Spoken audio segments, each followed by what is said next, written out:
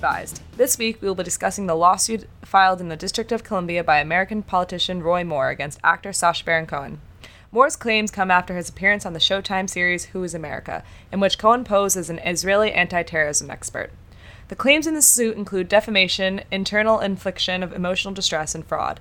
Last year, Moore was accused of sexual misconduct by several women, which greatly affected his Senate campaign and his upset loss in the election to Doug Jones, Alabama's first Democratic senator in 25 years. Let's take a look at the case and whether or not Moore has a chance to take on Cohen. So, let's talk about what's happening here. Yeah, so, it should be pointed out that Sacha Baron Cohen is constantly being sued for his antics.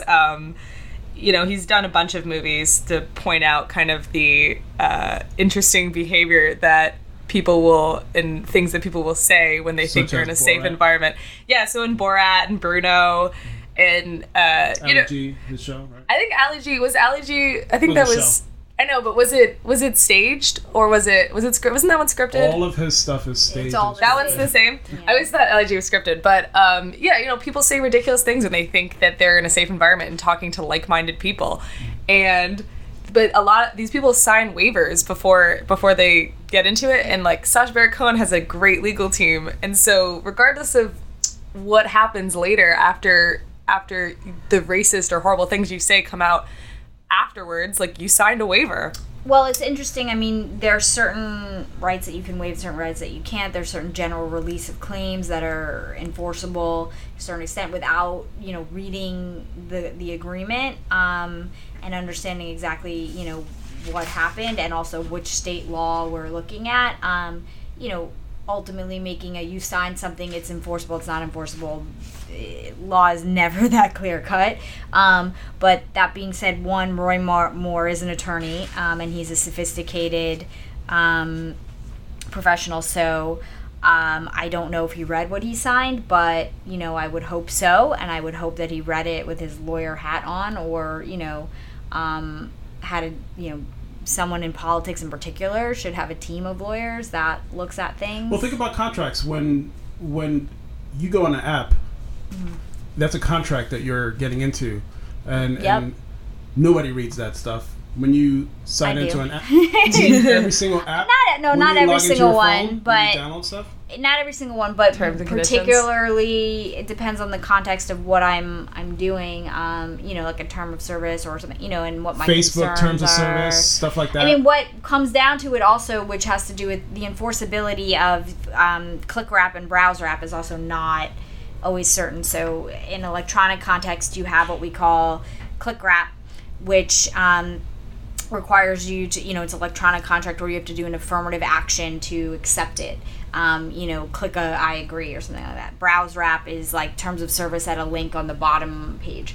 There are all kinds of parameters that have been adjudicated by different courts in terms of, even in those cases, what makes them enforceable, what makes them not enforceable. Did you have the opportunity to print them? Were certain important clauses put in bold and in upper capital letters? Were they buried in the middle of the contract? Were they, on page 15? Did you have to scroll, to get to the bottom? So, and the rules are not uniform in every situation. And sometimes in a court of equity, it gets into, and who is the specific person, and what is their level of sophistication?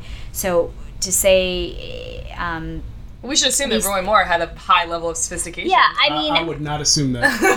Well, just from the sheer sake that he is an attorney and is a judge, I think I would. That being said, though, I'm sure he's highly qualified, but I would not assume that he had a team of sophisticated lawyers reading these contracts. That he read these contracts. And that being said, when you are a public figure like that, and you are constantly being interviewed and probably constantly signing waivers, I imagine that you just kind of look at them and you're like, oh yeah, this is standard, because there's a level of trust. Because he didn't assume that that's what was good, who's being duped. And there's also the concept that comes into play where, is this, are we in a consumer context, are we in a business context, and,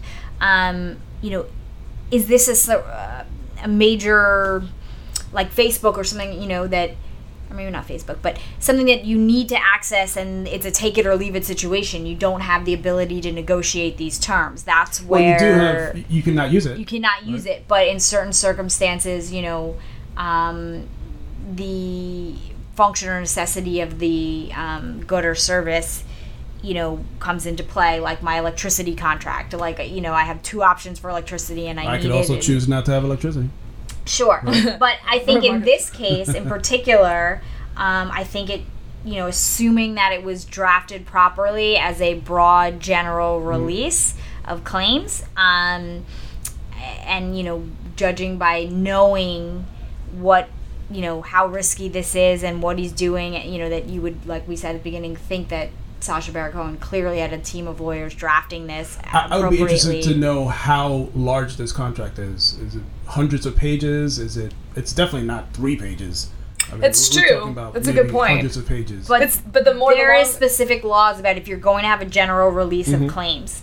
And in particular, under certain laws, like California has it. If you want this to be enforceable in California, you must have this exact phrasing, and it must be repeated, and it's written like, please be advised, you are waiving serious rights. This is an actual waiver. But can you bury that waiver? And it has to be in bold. Documents. It has to be in all caps. Sure, it has to be. But can you bury it within pages and pages and pages of documents?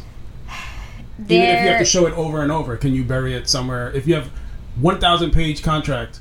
It could go towards enforceability. There certainly, and particularly if Roy Moore has great attorneys, that's what attorneys do. There are always arguments that can be made, and so more to the point, if you're in Sacha Baron's position and you have attorneys, my hope and guess would be they know about enforceability, and they're not going to try and do things that they're going to do everything to make the contract as enforceable as possible. So I would assume that it was not buried, and I would assume that it was upfront and clear, and a lot of these, please be advised at the very top, you must read this carefully, consult an attorney, blah, blah, blah. So assuming they followed all of those things, it's probably enforceable.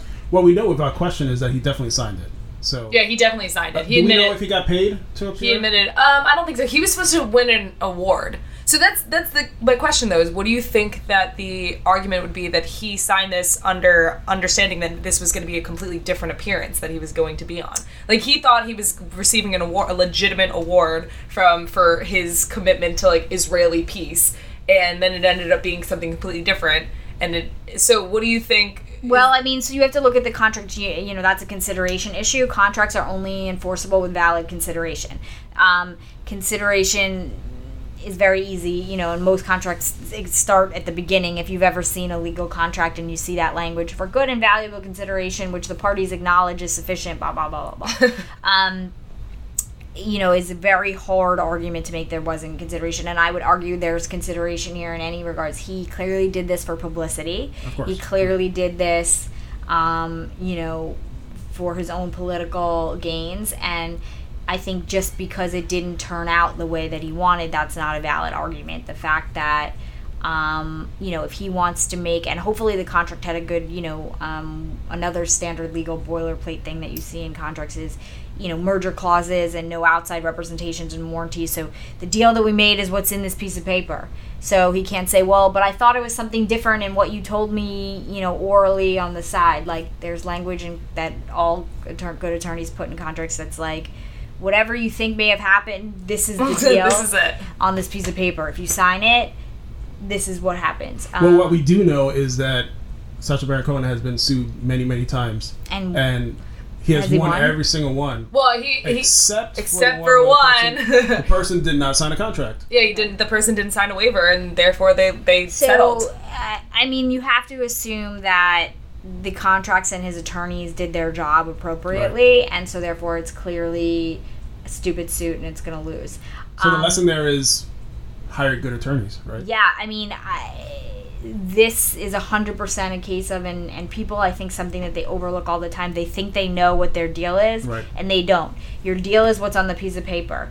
And if you don't understand what you're signing, or you want to make sure you have the rights to do something on the other way, you 100% need to talk to an attorney, because you don't, and how things are phrased and where it's written, and all of that is going to affect enforceability. Sure. And your ability to bring in parole evidence, or well, this is what we talked about. Right. So there's the argument, this is what we talked about, but it's not in the contract. Does that fly? There are parole evidence rules, which are rules about your ability to bring in things outside the four corners of the paper. But assuming that something is drafted appropriately, you can draft around that and say, no, it's stuck to the four corners of this agreement. You know, and there are different contexts, consumer, commercial, you know, where sometimes you can have course of dealing with patterns of activity that show a detrimental reliance on a separate course of conduct outside that. But generally speaking, it's really going to be what's in the piece of paper. And so, I mean, Roy Moore is claiming that he was tricked, correct? Yeah, I mean, he was claiming, and he still claims. So I don't know if you've seen what happened.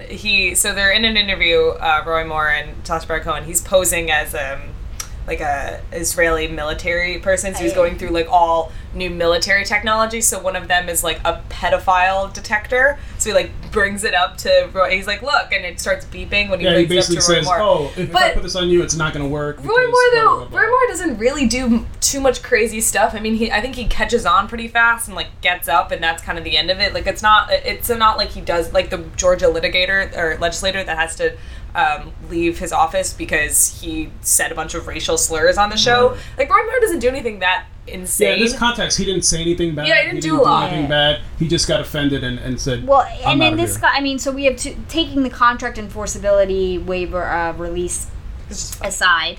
You have, even without that, I still think he would lose because defamation is a hard thing to prove, and the one of the key parts of a defamation case is proving that something is 100% not true, and somebody said that it's true. So he's opening himself up to arguments of, are you a pedophile, and proving that you are not a pedophile without a shadow of the doubt is. Well, I just read something that he's technically not a pedophile. That's a medical term. Oh yeah, that's the argument towards him. A technical term for somebody who has a sickness. Yeah. He's more of a abuser. Yeah. But even, I mean, how do you prove that you're not a pedophile? Well, it doesn't necessarily, even if you've never done anything inappropriate with the child, proving that you don't have a mental. Well, we can prove that with medical testing, yes? I guess that's the idea. I don't know. Psychological. I mean, in reality, if he's saying he's not a pedophile and he's not, I mean. So do you think this case is ultimately a bad thing for Moore? Because it'll probably bring up a lot. Well, so I mean, I think it's incredibly stupid. Well, there's a statute of limitations though on a lot of the cases. So would they even be able to bring them back up into court? Even which cases are you talking all about? Of the sexual misconduct cases? Isn't there a statute of limitations on there? A lot of them happened like 30 years ago, 40 years ago. Yeah. I mean, you have to look at each one and where it happened and what. That's but true. If we're talking that long ago, probably, but.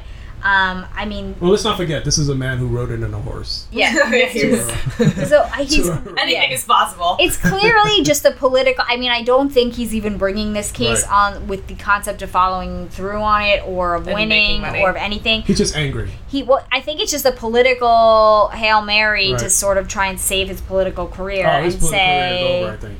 Isn't that true? I mean, who knows? Maybe his wife is like, you can't. I don't want. This is your reputation, and I don't. She's a plaintiff in the case. His wife? His wife, yeah. Emotional distress. Emotional distress. I don't think it's his wife. It's him. His ego is bruised. He got duped. He's like, oh damn, they got me. I'm so angry right now. I think I'm gonna have to sue this guy. And that's that's the suing everybody though. I mean, look, we're talking about him, and I had no idea who he was before this show, so he's just continuing. Come on, he's the horseman. I know. Before this show, I did see the episode. That being said, this was almost a year ago when all of this occurred. I mean, he's been kind of out of the. Let's put it this way. That's what I'm saying. Like he's like, no press is bad press. Right. Like you're still talking about me. And I'm coming out and making by putting my money where my mouth is, or whatever the thing is. I'm willing to expend legal fees to clear my name. Say I'm not this person. I would only do this, if I, if I truly believe this. And that kind of stuff. And so, to those people who believe in me, they're gonna put some stock in that, and they're gonna say, you can't help the horrible liberal media, but you tried to stand up for yourself, and we're proud of you. So we don't. So you don't think that this case has any chance, but you also don't think that this case was intended to have any chance. Correct. I mean, I think that his lawyers have to know that the likelihood of winning is zero. I mean, whether if they thought that sometimes, people sue just maybe Sacha Baron Cohen doesn't, a lot of times you sue people and then ultimately you've made your statement. Settlement terms can be confidential, and they're like, look, we'll settle for $10, and then and then it just looks like we settled. Looks like we came out and we objected, and now it's done and whatever. Well, let's acknowledge the genius of Sacha Baron Cohen. Besides his content and his show, his team, his attorney team, is ironclad. They definitely do all of this, and with the attention that like we're gonna get sued. Like they definitely plan for getting sued constantly. Because how would you not? That's get sued what I mean. Constantly? They probably drafted these things, with enforceability, and they have the benefit of we've seen, like you said before, we've seen this play out. We know, what's gonna happen. Defamation is interesting too because you can sue. In the jurisdiction where the harm happened. Yeah. So, which is somewhat of a complicated analysis, but it brings you open to multiple jurisdictions, even though you might contract in a particular state and you might try and specify a particular law. You're also going to have issues where, like, California says, for certain sort of, if you sue in California and you try to enforce in California, we're going to look at it, from a California legal perspective, regardless of where this occurred. So, then you have jurisdiction issues about whether you can get to California. But, he's going into an area where he's knows what he's doing is almost intentionally trying to hurt people's reputation. So that harm is going to be caused, and when harm is going to be caused, people are going to look for redress. So. Yeah. So let's pretend that Sacha Baron Cohen came to you, and he was under disguise, and he came with the backing of Showtime. I have this new show, and this dude, and he's like, "All right, we know you're an expert in this field. We want you to come on the show. Blah blah blah. This is what the show's about. Here's a contract. You get the contract. You sign it. You show up. You get duped, or at the time you probably don't know you're being duped, but when it shows." Well, that's also what I do not understand. At this point in time, this is not Sacha Baron Cohen's first rodeo, or second, or third. But he also looks like a character. Like, whenever you see him, you have to know that he's involved in it in some way. No, because in reality, they probably get a lot of interview requests. They probably do a lot of shows. They probably. I'm just impressed that he's still able to fool anybody. Well, it's the genius of Sacha Baron Cohen. And the makeup is pretty good, but I still know it's Sacha Baron Cohen. Yeah, I know. Well, so the interesting thing that I'm thinking now is this is one of his, he's gone through a lot of these cases, and they've been, just normal people that they, like two of the people that sued in 2006 were these two college students that picked him up while he was hitchhiking. Oh yeah, did you see the movie? Yeah, exactly. Yeah. And they said a bunch of racial slurs, and they sued. And they looked absolutely horrible. They were absolutely horrible. Yeah, and then they sued to try and get it. Forced to say that they sued to try and get it out of the film and get compensation, and they that one got thrown out of the case. What's interesting though is that this Roy Moore is a public figure, and he's got a lot of resources and money. So it'll be interesting to see if that changes the dynamics, because the other people that we're suing were just normal people that just happened to be in his movie. I mean, that one didn't settle; they lost, right? Yeah, it got dismissed. The only one that got settled was a Palestinian grocer who didn't sign the waiver. That makes me think that it's not. I mean, the fact that it got dismissed. I mean, that has nothing to do, with I didn't have enough money to pursue this. It had to do with it's not a good have case. No claim. Okay. The contracts are ironclad. Yeah. From my understanding. There we go. So they're drafted that good. Yeah. It's again. Get yourself a good attorney. There's a lot of things to consider too. I think that particularly in this age of media and having very easy access to being a distributor, but everyone can have their own podcast, everyone can have their own website, media. People are very quick to want to make things and put them out, and they don't stop to think, do I have the rights and all of the rights that I need to exploit the content that I'm exploiting, both from a creator perspective and from a who's in it and what's going on, and then what are the potential risks here and how can I best protect myself. Oh yeah, in today's day and age, I anticipate being filmed at any time, any moment, that I could show up anywhere on anybody's lawsuit, anybody's show, anything, anybody's podcast. Yeah, at any moment we live in. It is. But I mean, as the content creator, I think that there's this certainly people are looking to create content and monetize it, and it's a great business avenue, but there are a lot of risks and pitfalls, and so you need to make sure that you have contracts with everyone who created anything that's going in your content, anyone that's featured in your content, and try to put in place all the things that you can to protect yourself from liability if you're going to commercially exploit content. Well, it's not about trust. No, I know.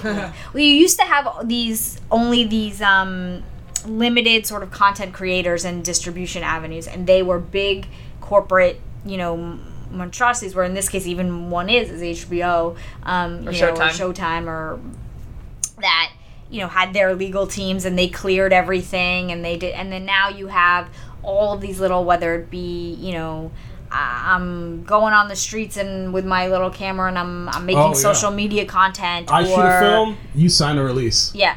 If you are going to commercially exploit content via your social media channel, via your own website, in any way, you have the same risks and you're held to the same standards as these big guys. So, it certainly behooves you to talk to an attorney. And it shows me that even when you are Sacha Baron Cohen, people are still going to sue you. So you better make sure that your, paperwork and contracts are in place, and you have... Well, let me talk about Facebook real fast, where you have terms and conditions. Is that similar to this type of deal where if I don't agree to the term, when I agree to the terms and conditions, I'm bound by that contract? Is that similar to the same thing? It's a little different? It's a little bit different. The enforceability of, I think, as we talked about at the beginning, and I think a lot of Facebook, I don't know, it's been a long time since I signed up for the site, but... I approve anything and everything that comes my way. And I will be lying if I say I read all that stuff. I only read my leases. That's all I read. That's different. If you get a mortgage contract or a lease contract. But electronic contracts are just as enforceable, or can be just as enforceable. But there are all kinds of levels of enforceability of particular provisions, depending on how they're presented to you. And Facebook has gotten better and more as they've grown in your face about enhancing the enforceability of their contracts by consistently, hey, you have to look at this thing, and we changed our terms, and we're telling you about it, and please read it, and click that you agree it, and da-da-da-da-da. There's probably like 0.01% of the population that reads that stuff. I don't read it. Yeah, I mean, and some of it, they're increasing the enforceability, so some of it, certainly is. Again, like I said, ClickWrap is always more enforceable than BrowseWrap. Because from a corporate perspective, they have to say, well, how are these, when these people have millions of customers, I mean, realistically, you have to give them a way to do business. How are they going to do business? They can't contract with you any other way than electronically. Like, they can't sit down with each one of you and say, let's discuss terms here. That being said, some, when you have particularly, arbitration clauses and things like that can be particularly onerous and hurt people's rights. There are employment contracts, things like that. Enforceability is always going to be a little bit more of a legal argument there, but to say something is 100% enforceable or it's not, that's what lawyers are for. Well, I know a lot of people. I'm not speaking for myself, but a lot of people, they'll go lease a car or something. They won't read those contracts. Yeah. They'll be presented with tons of papers. They sign everything. Because at the end of the day, and some of that is trust. I want to lease an Audi. Right. What am I going to do? I'm not going to sign this, then I don't get the car. It's a take it or leave it kind of thing. People don't know the extent to which they can... In employment context, too, I mean, I think a lot of people just sign away, right? Just sign away because... I want this job. They want the job, and they don't, it's risky to try and negotiate. Someone can say... And as an attorney, it depends on your leverage in every situation, and it depends on the way you approach it.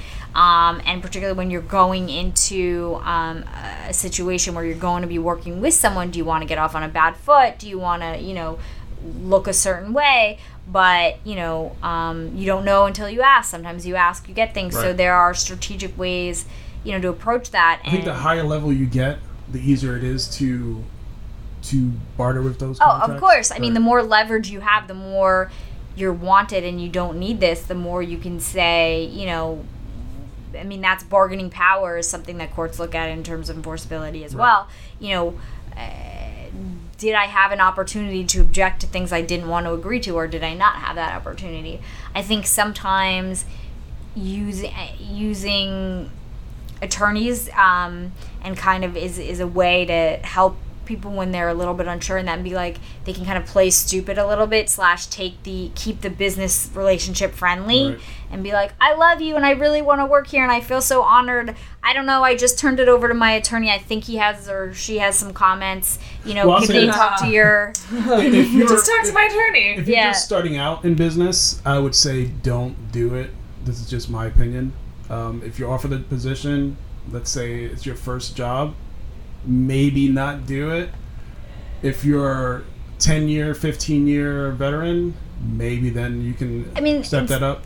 Because certainly you have no leverage, you know, you need to get your foot in the door. But one thing that you have to, I think, you know, everyone has to be particularly mindful of are non-competes and non-solicitation, those kind of provisions. I mean, most employment in the U.S., outside of top executive positions in some industries, is employment at will. So those are probably not very negotiable. Yeah, I mean, because it's, you know, and it's you know, you can be fired for any reason. You don't need cause, which I find surprising. A lot of people don't know that, and they're surprised by that. They're like, you can't just fire me. I didn't do anything wrong. It doesn't matter. Well, let's leave that for another. Let's leave that for another podcast. That's a good topic as well. Yeah, but generally, you know, the moral of the story is, I think, for content creators, you need to have ironclad contracts, making sure you have all of the rights and all of the, hopefully, liability limitations and protections. And before you sign a contract, possibly have an attorney look it over. Yeah, you know. Especially something where you're going to be on TV or in a content type of situation. And before you accept award for you're good for Israel, you should probably think about it before you accept it and be like, do I deserve this? Why is someone calling me up? Yeah, before you ride it on a horse. Before you ride it on a horse. Yeah. You should probably be like, is this a good idea? Yeah. And don't sue for defamation for pointing out things that are actually true. Because it could bite you later. Yeah. Cool. Yeah, because it's... Yeah. All right, Roy Moore, you're losing.